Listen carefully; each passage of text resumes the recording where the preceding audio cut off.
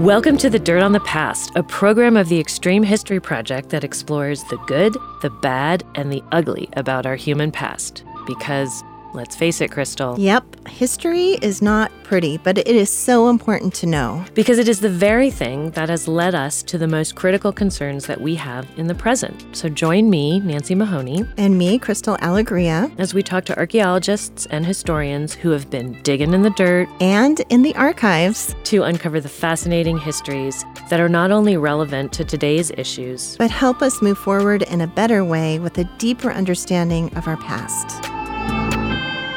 Hi, everyone, and welcome to this week's edition of the show. I'm Nancy. And I'm Crystal. And we're co-hosts of The Dirt on the Past. This week, we are at the KGLT studios speaking via Zoom with Kerri Maher about her new novel, All You Have to Do Is Call. We are so excited to talk with Kerri, but first, Crystal, I want to check in about your last week or so. How have you been? It's been good. It's been a good week. You and I were together at the Montana History Conference, which happened in Helena, Montana last week and weekend. And we had a wonderful time and heard all sorts of amazing history presentations from a lot of our colleagues and friends about some wonderful research that they're doing. So we had a great few days. Yeah, a lot of nice topics, mostly regional, local, kind of to the area, but it's always fun to see what new things are coming out and to see people in person. Plus, there were some amazing keynote speakers. We got to hear from Elizabeth Fenn, who did an amazing sort of overview, I think, of the new book that she's working on that's about Sacagawea and really looking super closely at what it would have been like when she was abducted and actually originally taken away from the Shoshone people to live among the Hidatsa, where she met Lewis and Clark. So we get a bit of backstory. So that was super exciting. But we also had some other wonderful speakers. And then you were part of a presentation. Yeah. Tell everyone a little bit about that. Yeah, we were in a session on preservation, historic preservation, and it was myself and Sarah Rosenberg, who's the City of Bozeman Historic Preservation Planner. She's been on our podcast before. You could go back and listen to her podcast. But her and I did a presentation on the importance of including the history of marginalized communities in architectural surveys, which is kind of when you're documenting historic residences and buildings in a town. And so we've been working on a project with the City of Bozeman to do an architectural survey of the north side of Bozeman, which is kind of more the working class part of Bozeman. And we've been documenting the houses where historic Black community, where Bozeman's historic Black community lived. And so we talked about that project. Right. We did a presentation on that project. And Sarah kind of talked about why we're doing that and the importance of doing that, and then how that looks moving forward in the future. We were also in a session with a gentleman whose name was Carol Van West, and he did kind of a retrospective on how we've been doing this architectural survey or these surveys of these historic properties through Montana since from the 1980s. And then ours kind of talked about more present architectural surveys and how those have changed and what we're doing now. So it was really a fun presentation. Yeah, a lot of historic preservation along with the history. And I think what's so great about that is that's active, that's on the ground, and a lot of that information gets back out into the community and in terms of walking tours or other signage or information to homeowners. And I think the best thing I heard about that was that you all have been taking these architectural surveys, but really focusing more on the people and what it is that people did there, how they were living there, what brought them there, what they contributed to the community and to the region, and how they're part of sort of a bigger national story. And I think that really highlights some of the diversity because we are bringing in more focus and attention on things that are more communities of color that have often been left out of the bigger story. Right. So that was a really sort of wonderful, welcome thing that came out of that. But there was a great conference, and we all got to stay together in a house that you Airbnb'd for us. Yeah. And then we had to we got a little time at the Capitol where they had some food and beverages for us. And then we saw some great film shorts, right? Yeah, they had an Indigenous film festival that kind of kicked off the conference, and we saw 4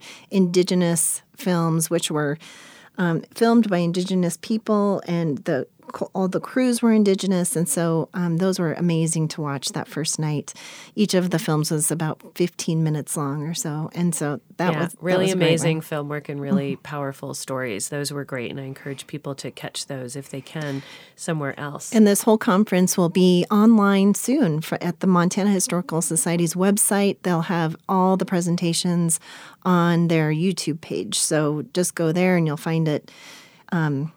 In probably a week or two. They'll have we'll get on them if it's not there. Yeah. So, Crystal, I think we're going to get back to our guest, Kerri, and I am going to go ahead and, Kerri, start off by telling our listeners a little bit about you.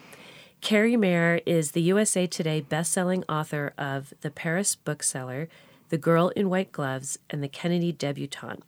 Under the name Kerri Majors, she also authored This Is Not a Writing Manual, Notes for the Young Writer in the Real World. Kerri holds an MFA from Columbia University and lives with her daughter and dog in a leafy suburb west of Boston, Massachusetts. Well, we're so glad to have you here today. Kerri, welcome. We are excited to talk about your new novel, which is called All You Have to Do Is Call. And it was released on September 19th of this year, 2023. And this book really honors the heroines of the Jane Collective, who provided safe, clandestine health services in the pre-Roe v. Wade era, kind of that early 1970s. So, Kerri, can you give us a quick overview of the book? Yeah, so it is loosely based on the women of the Jane Collective, which means that my characters are not the real women of Jane. They are entirely fictional characters, which I always like to flag for readers who have followed me from previous novels. My first three novels that you mentioned are about real life women like Grace Kelly and Sylvia Beach, who opened the original Shakespeare and Company bookstore in Paris in the 1920s. So this novel, All You Have to Do Is Call, takes the idea of Jane, but populates the novel with fictional characters. And there are three point of view characters. One of them is Veronica, who is one of the founders of the Jane of the novel. The other one is a very good old friend of Veronica's named Patty, who does not know that her old friend Veronica is running an abortion service in her neighborhood and would be horrified to find this out. So we've got right there, like a deep, dark secret between old friends who care very much about one another. And then the third point of view character is named Margaret, and she has just arrived in Chicago at the start of the novel in 1971 as a young tenure-track English professor at the University of Chicago. And she begins to volunteer secretly for Jane. She also, at the beginning of the novel, starts going out with a man named Gabe Johnson, who is the ex-husband of the other founding member of Jane, whose name is Siobhan. Siobhan and Veronica are good friends, but Siobhan is not a point of view character. She's an important secondary character. I am super interested in, there's been a lot of stories that were coming out in 2018 and then films also in 2022. So people writing about this, people talking about this, and some of those are documentary or sort of historical fictionalized accounts. Yours is taking that as a starting point and moving into fictional characters. So one of the things we wanted to ask you is talk a little bit about who some of the women were that you researched that were the founding members in real life of the Jane Collective, and what was the reason that you decided to create fictional characters instead, not so tightly based on the women who were the actual members of the Jane Collective? Yeah. So, the women of the Jane Collective are mostly still with us today and are perfectly capable of telling their own stories. Heather Booth is was really the very original founder of the referral service. Jane began as a referral service. It took them a few years before a different set of core members really took the DNCs, took matters into their own hands and provided the abortions themselves. But But I did read the books of two of the other members of Jane that wrote nonfiction accounts of their time with Jane. One was by Judith Arcana, and the other one was by Laura Kaplan. And both of those books were really fascinating to read. There have been several documentaries over the years about Jane. One was like from the early 90s, and I had to really go snooping through the Boston Public Library system to find a copy of it. But I'm really glad I did. I watched it. And, these women were much younger then than they are now. And they were talking about their experience in participating in Jane. So that was fascinating to me. A more recent documentary, which was terrific, was called She's Beautiful When She's Angry. And that was about the women's movement more generally, but they spent quite a lot of time talking about abortion rights and Jane in particular. So, and why decide not to write about them specifically? Like I said, they're still with us. They can tell their own stories. This is sort of a woo-woo answer, but it's also just the truth. When I started thinking about the Jane Collective and writing about them, these three characters, Veronica, Patty, and Margaret, kind of walked on stage in my mind and were like, we'd like to audition for the part, please. And there it was. It was sort of, they kind of arrived, and their stories, I started pulling the thread of their stories, and the three of them made sense to me as a trio of narrators. And I think part of the reason I wanted to tell it from multiple points of view is because this is an issue with lots of points of view. And I wanted to show the whole kaleidoscope of it. So that totally makes sense, given the way you explain it. I'm just fascinated when you start reading your novel, and I had not been delving into and reading about other things that had come out about the Jane Collective. So this was a fairly new story for me. And when I begin reading your book, I'm thinking, well, there's no way this could ever have really happened. And I think that's what's so fascinating, is that your story is amazing, that you've built on top of this even more almost unbelievable historical event, that happened and kept happening for a number of years. I mean, these women performed or were able to assist and get assistance for women for 11,000 successful abortions, and their health outcomes, for the most part, were the same as what you would expect from trained practitioners today. At least that's what people reported. It's astonishing to me. Yeah, it's astonishing. It is astonishing, and I mean, I actually go back to the very first historical novel I wrote, which is the Kennedy Debutante, in which it was my first time writing a true life story. And I was really, keeping close to, I wrote the story of Kick's life, right? And I always like to say that writing the truth taught me so much about writing fiction, because you literally cannot make this stuff up. No. Yeah. No. Like when I stumbled on the story of Jane in 2018, when I first heard this NPR news story about them. I'm like driving like my car, going to meet a friend for a movie. I'm listening to the story about these women in Chicago who were lay practitioners. They were so young. They learned to give these safe abortions. And I'm just in my car going, they did what? I know. When you started in with that in the book, I'm thinking, what? Yeah. Like, am I reading this right? And you're talking about the methods, and you're talking that they have this apartment that they're going to, and they have these, and you're thinking, how? How is this possible? Yes. And, thinking about how we think about doctors today, it just seems so unbelievable, but that they had the audacity, and I don't know if that's quite the right word. I love that word. Yeah. I love that word, the audacity. Yeah. It is. They did have the audacity to do it. They absolutely did. I mean, there was a need, a clear need, and they're in that part of the country where they haven't yet. You see, as they were saying, Colorado has it legal, but then you've got New York, Alaska, Hawaii, Washington. There's so much of the country where a woman can't get to, especially of limited means. And then, of course, it's illegal, and people are saying all these horrible things about.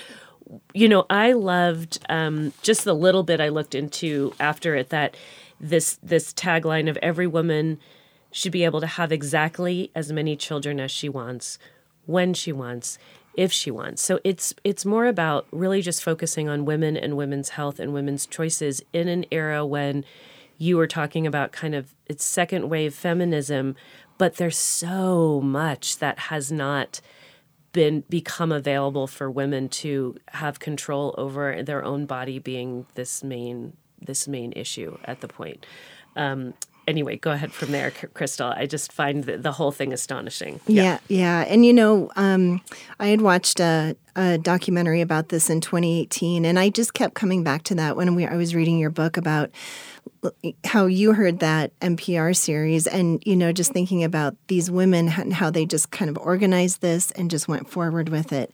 And so kind of maybe you could talk a little bit more, Kerri, about when you heard that first NPR piece and kind of where it went from there and why you decided to kind of move forward with this book. Yeah, it grew. Jane as an organization grew very organically from like one friend, Heather Booth, calling a provider she'd heard about in one of her consciousness raising groups, her feminist consciousness raising groups. A friend needed an abortion. She had a name. She made a call. All you have to do is call. Yeah. And then it just really grew organically from there. Like, so the friend had a pretty good experience. Other women started calling the two of them, and it grew from there.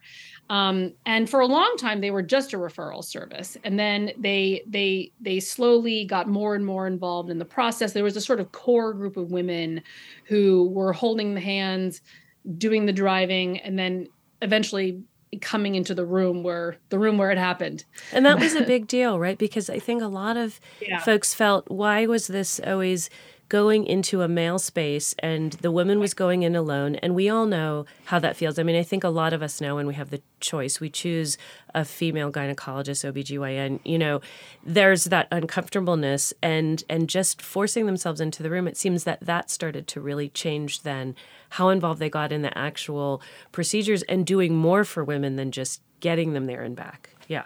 Yes. Well, and actually Jane was more than an abortion provider. That was sort of what they became most famous for. But they also had a day of the week where they provided pregnancy tests and pap smears and a limited STD testing. And they definitely did birth control counseling also. In many ways, they were like a proto-Planned Parenthood. Yes. And birth control was that was difficult at this time to get if you weren't married. Yes, this varied by the state. Okay, it was legal, technically legal on the books for any woman to get birth control, even if she wasn't married at this point. It became legal for even unmarried women to get birth control in the late 60s, but it was not easy to get. And a very early scene with Margaret, to your point about choosing a female OBGYN, she goes to see a male OBGYN to try and get on the pill. And I won't say anything more about that. But that scene kind of throws that historical moment into relief.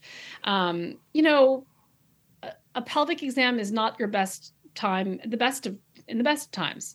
Right. But not a lot of fun. That would be a kind of misogynist exercise, is like just makes it 10 times worse. Right. Right. Yeah. I can imagine that until they were able to get more women into the field, I mean, it must just have been such a strange thing. And then you do hold these, as you were kind of alluding to, Crystal, doctors into that regard where you think, well, they know all this. And then you're realizing, the judgment that comes as a woman goes into the room to ask about the most important aspects of health for her and any future people that she's going to bring into the world, and to be having somebody maybe withhold certain kinds of available birth control options from you and health options for you and judgment.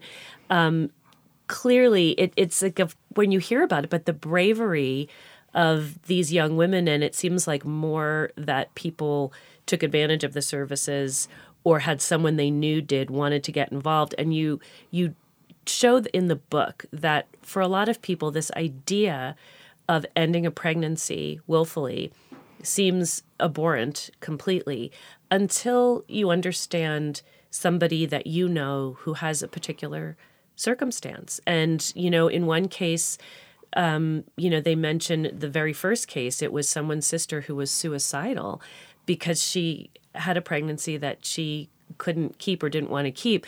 And it's astonishing to me. I mean, looking at the whole woman. And I think this is what your book is doing. You're trying to create these portraits of these women who were not the Jane Collective women, but who easily could have been involved in these ways, and understanding how they could come to this work, Yes.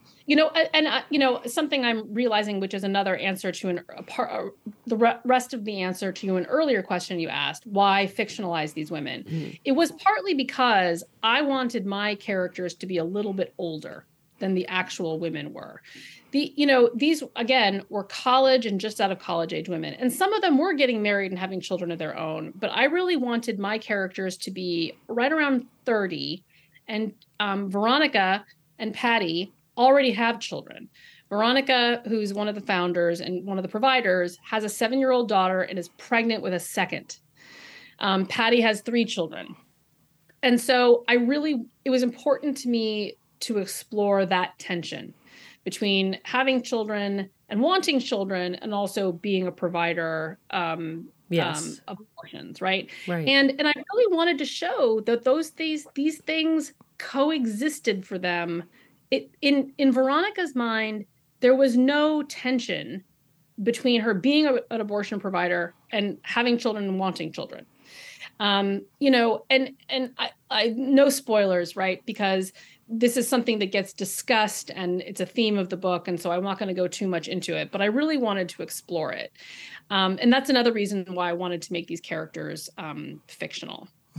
So before we move on, Kerri, just wanted to ask, so that tension that you want to explore there, which I think is a very interesting one, because we don't want to put women into 2 categories of those who have children and those who have abortions, and so did you talk to women who have, did you talk to any of the Jane women, or did you talk to any other women who have been in a place where abortions are being provided, or that kind of healthcare and health services for women, and they themselves also have their own children, I don't need you to reveal anything or get personal, but to what degree did having conversations with other women help you inform those characters, specifically Veronica and Patty?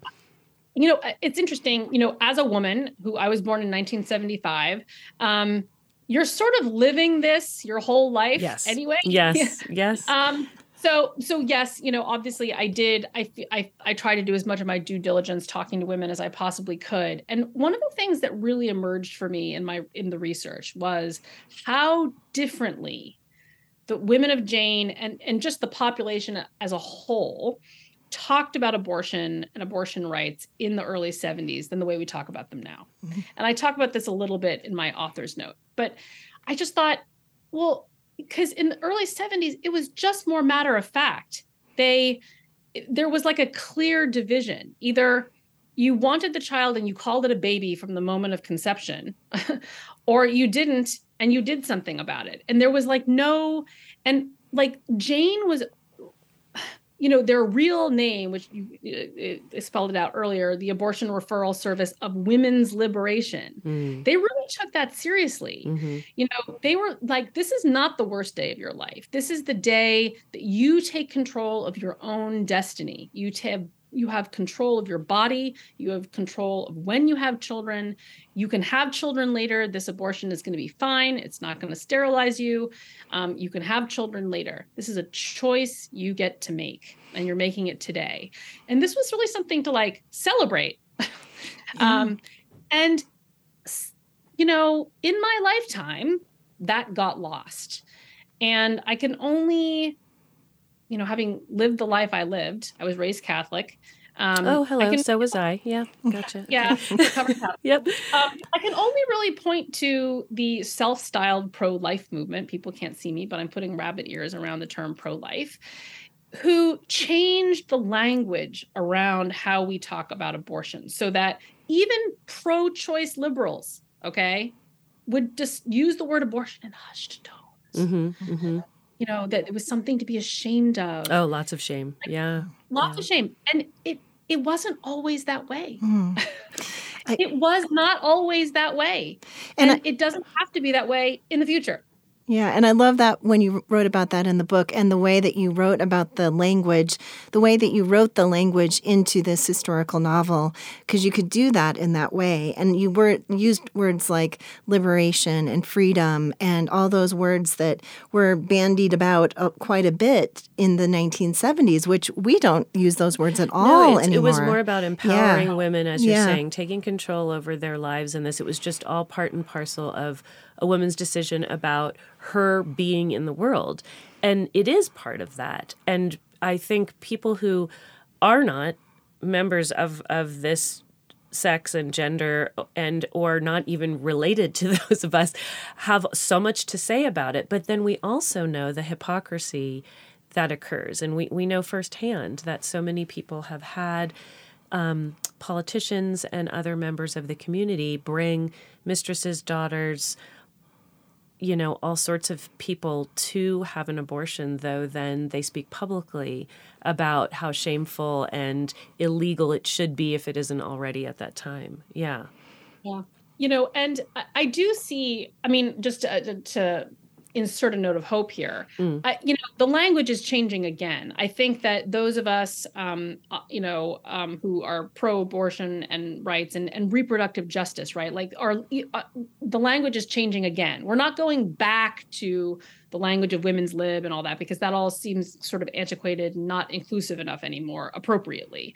Now, this is a much bigger umbrella that abortion rights is under now, right? It's under the umbrella of reproductive health care for all, which includes women who choose to have their children. Right. Bringing them into a system that is going to help raise them. Yeah. Yes. And that was another part of the book that I really enjoyed, is that you brought that in about childcare and child rearing and how in the early 1970s that was basically non-existent for women, and these women in your book struggle with that quite a bit. Maybe you could speak to that, Kerri, a little bit. Yeah, well, this is something that it was always in the book. But I leaned into this theme a little harder after Dobbs. I was in a revision phase in the summer of 2022 when Dobbs came down and Roe was overturned. So, yes, right? Like, these women are helping each other. Veronica and Siobhan are like shuffling their children back and forth to each other while the other one goes and works at Jane. Yeah. Right? So they've got a whole little mini childcare collective in order to do the work that they need to do. Which, by the way, we're still doing. We still do that. We all do that. Yeah. We are still doing that, right? So because in 1970, there was the Comprehensive Child Care Development Act, which would have offered like universal child care and preschool to American families. Think about how much that would have changed our lives, right? But that's socialism. Come on, Kerri. Socialism that passed the House and the Senate. Oh my gosh, you're making me feel sick. I know. Vetoed. And Richard Nixon vetoed it. Thank you. Oh my goodness. Yeah. And also on the table during this time was the Equal Rights Amendment, which was written actually in 1923 and had come up regularly for to be ratified in the course of years, but finally, again, passed the House and the Senate, went to the states for ratification, and that's a whole book unto itself, and many things have been written about it, but I'll just leave it at, it didn't get ratified in time to become an amendment. But it could still. It just needs a champion. Mm-hmm. Right. And I love that you bring all those things into the book because, of course, and like you said, we're still juggling our kids, trying to get, them taken care of while we're working. We're still working on the Equal Rights Amendment. We're still working on all these things. So, there's so much that has changed, but there's so much that has stayed the same. So I love that aspect of it. I think also bringing in different issues of race and class in the book is great because also that was clearly an issue that the Jane Collective in real life found themselves confronting with and who the populations were that they were serving most in need. I mean, a lot of times we hear these amazing stories too about families who already have 3, 4, or 5 children and they can't take on another one and can't go through the whole pregnancy and give it up. And there's so many people unaware and judging from the outside and not really understanding, that there is post-birth, all of these things that have to happen. And mostly it falls on a woman, but it falls on a family, and it affects all the children and everything and everybody's health. So I think it was amazing how in a not very long novel, this is something that people can easily pick up and read, and you don't have to wade into any kind of historical fiction where you almost feel like you should be seeing footnotes at the end. It's a really readable story with really characters that you totally engage with.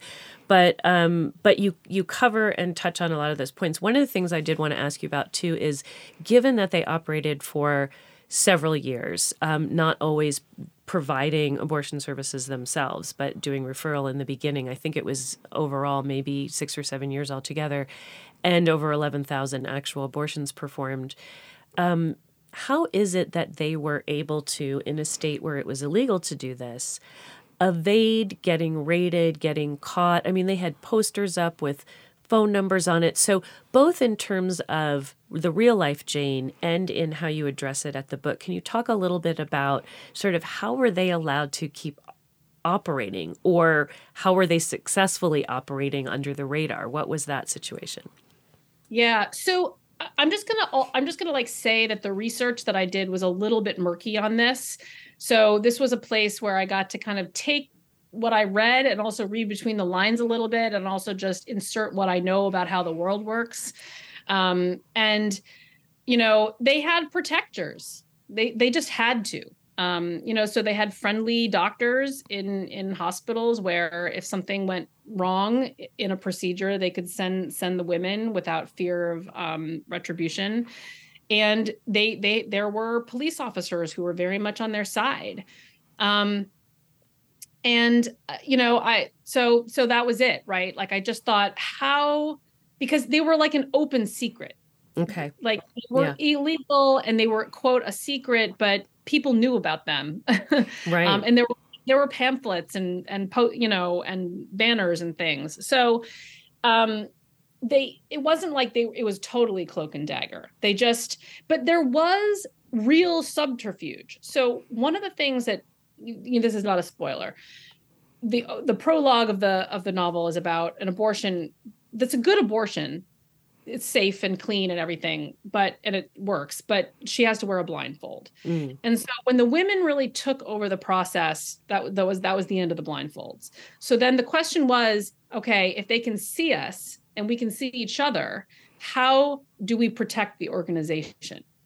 And so there was all kinds of driving that happened between locations, different locations that would move around. So there was a certain amount of cloak and dagger subterfuge. So not completely like being like spies, but they were able to, and I feel like given what you're saying, you seem to capture that well in the book, where you could just throw enough few things in there. But actually for me, that part was so welcoming to read about, that not to have to go in all covered up and feeling so ashamed and not seeing it. It just adds to that level of tension and stress that I'm sure is not healthy for a woman, and just feels so scary overall. It's empowering. I mean, it was really about empowering women. And so to do something that was so disempowering was just antithetical to everything that they were doing. Oh, yeah. And, I loved also the part, and this was in real life, too, both in your novel and in real life, is when they would take these women in, there would be people who were making them coffee and making them food and serving them chili or stew after the fact, and giving them comfort in blankets and in, these people's houses. Follow-up calls and things. It reminded me of, I had midwives for both my births, and I loved the care I got from my midwives. I was terrified of hospitals and needles, so that was why I went that route.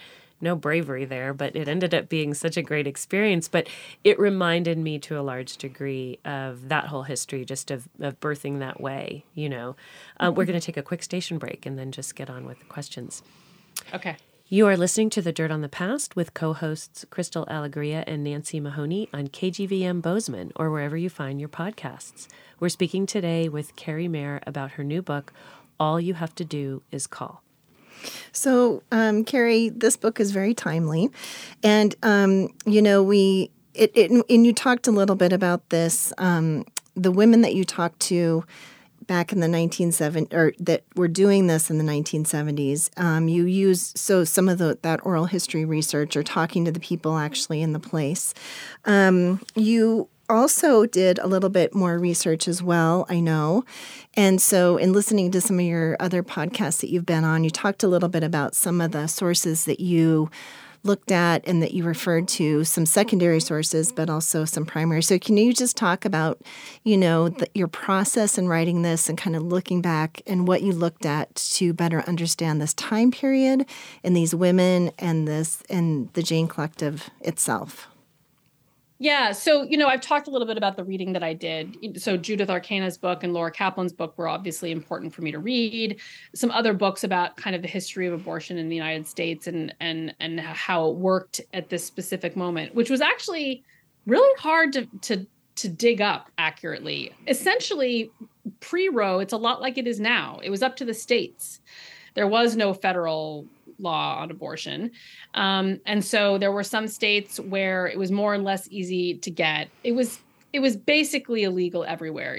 There were some states where you could get a therapeutic abortion, and Illinois was one of those. But that meant that you had to prove, if you were pregnant, felt you needed to terminate your pregnancy, you had to go before the hospital board and prove that your life was really in danger, or the child's life was really in danger. So this was not a great situation. Anyway, so lots of books about that. I also, there were some documentaries. I mentioned She's Beautiful When She's Angry? That was a terrific documentary that I watched that came out a few years ago. You can stream it when you finish listening to this podcast. It's about the women's movement, but it focuses a lot on reproductive health and abortions and the Jane Collective. It's really terrific. But another documentary I watched, it was a series on Apple TV, was 1971, the year that music changed everything. And that was really important for me to watch, actually, because it was all about the music and the fashion and the television shows and all of the pop culture stuff that was happening that my characters would have been consuming and been bombarded with, every day. Right. So really watching that was really great. And thank goodness for Spotify, right? You can say, Spotify, play me songs from 1970. Yeah. I did that too. And so all of those kinds of pieces of research really put me in the right mindset to write the book. And I'm in the luxurious position now of writing books under contract. So I don't have all the time in the world to do track down every last piece of research. I have to make choices about what I'm going to focus on and what I'm not going to focus on.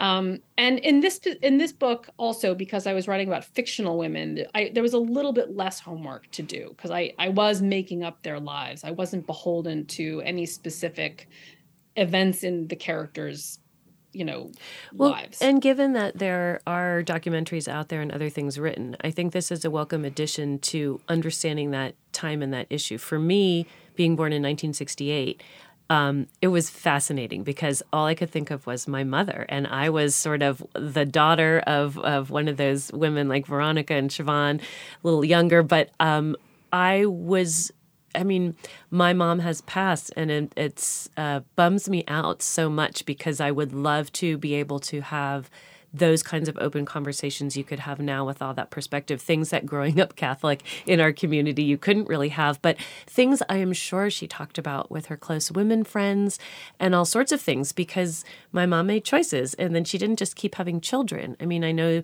she used birth control. I know there were other things happening, and I would have loved to have understood her reaction to Roe versus Wade and women's liberation issues. Those were conversations I just started having my babies and didn't get around to talking to. And I know, Crystal, sometimes too, we talk about how, these things that have come up in history for us open up dialogues with friends in our own lives in ways that we just hadn't before. I think our daughter's generation might be a little different. Crystal, what do you think? Oh, very much so. Yeah, very much so. It's, we have daughters that are in their early 20s.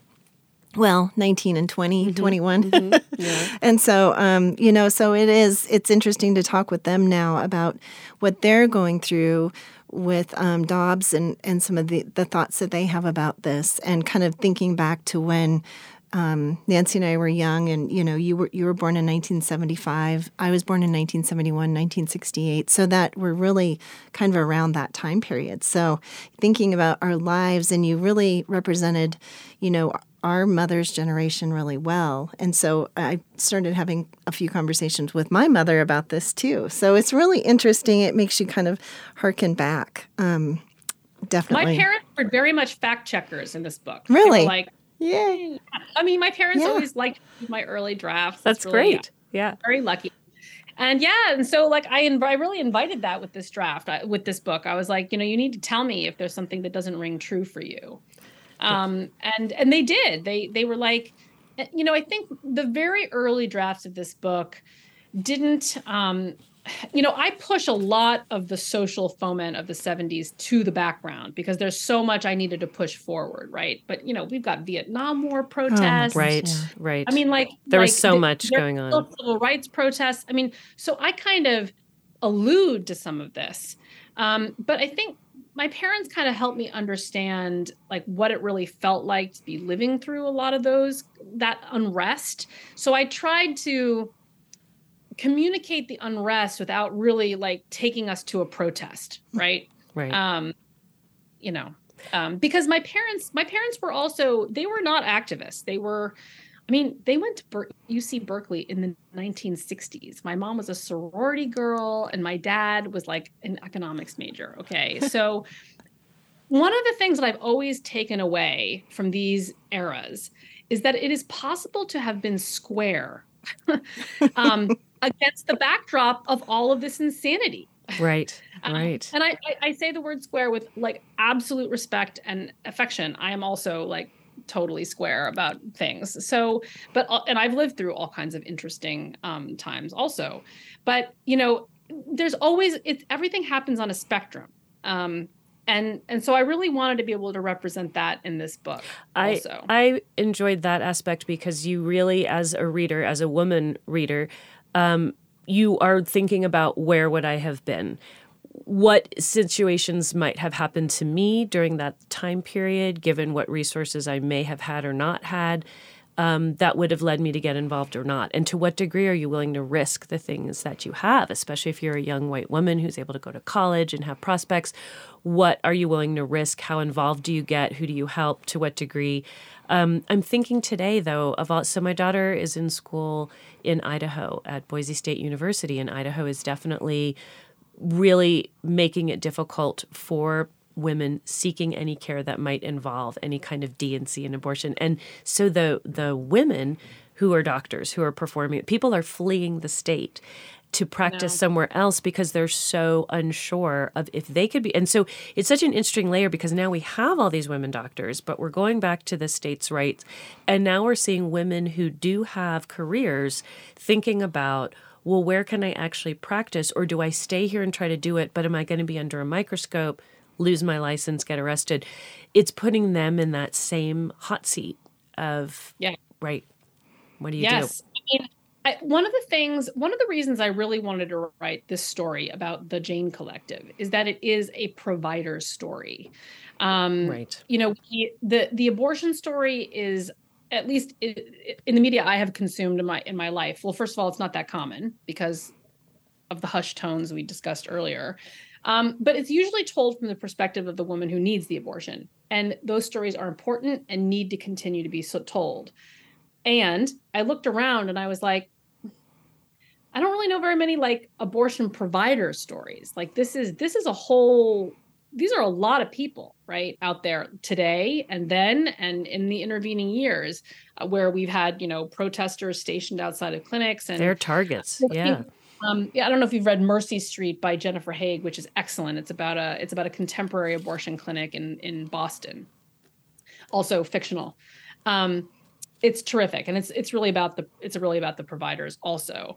But this issue now that we're in, where like providers don't even know what they can discuss right with the people who come to their office, because of this is a war that's now being waged on the level of speech, not just care. Right. Yeah, it's taken to such that's, I think, one of the other things about the time period represented in the book and by the Jane Collective and what we're dealing with now. And, at Extreme History, we're always interested in looking at historical periods, and this one isn't even that far back in time, but how they're relevant in the present. And I think we've done a good job of addressing that here. But I want to ask, sort of as one of our final questions, Kerri, have you been getting any feedback from people about this book's importance and relevance? And what is the range of feedback you've been getting from folks?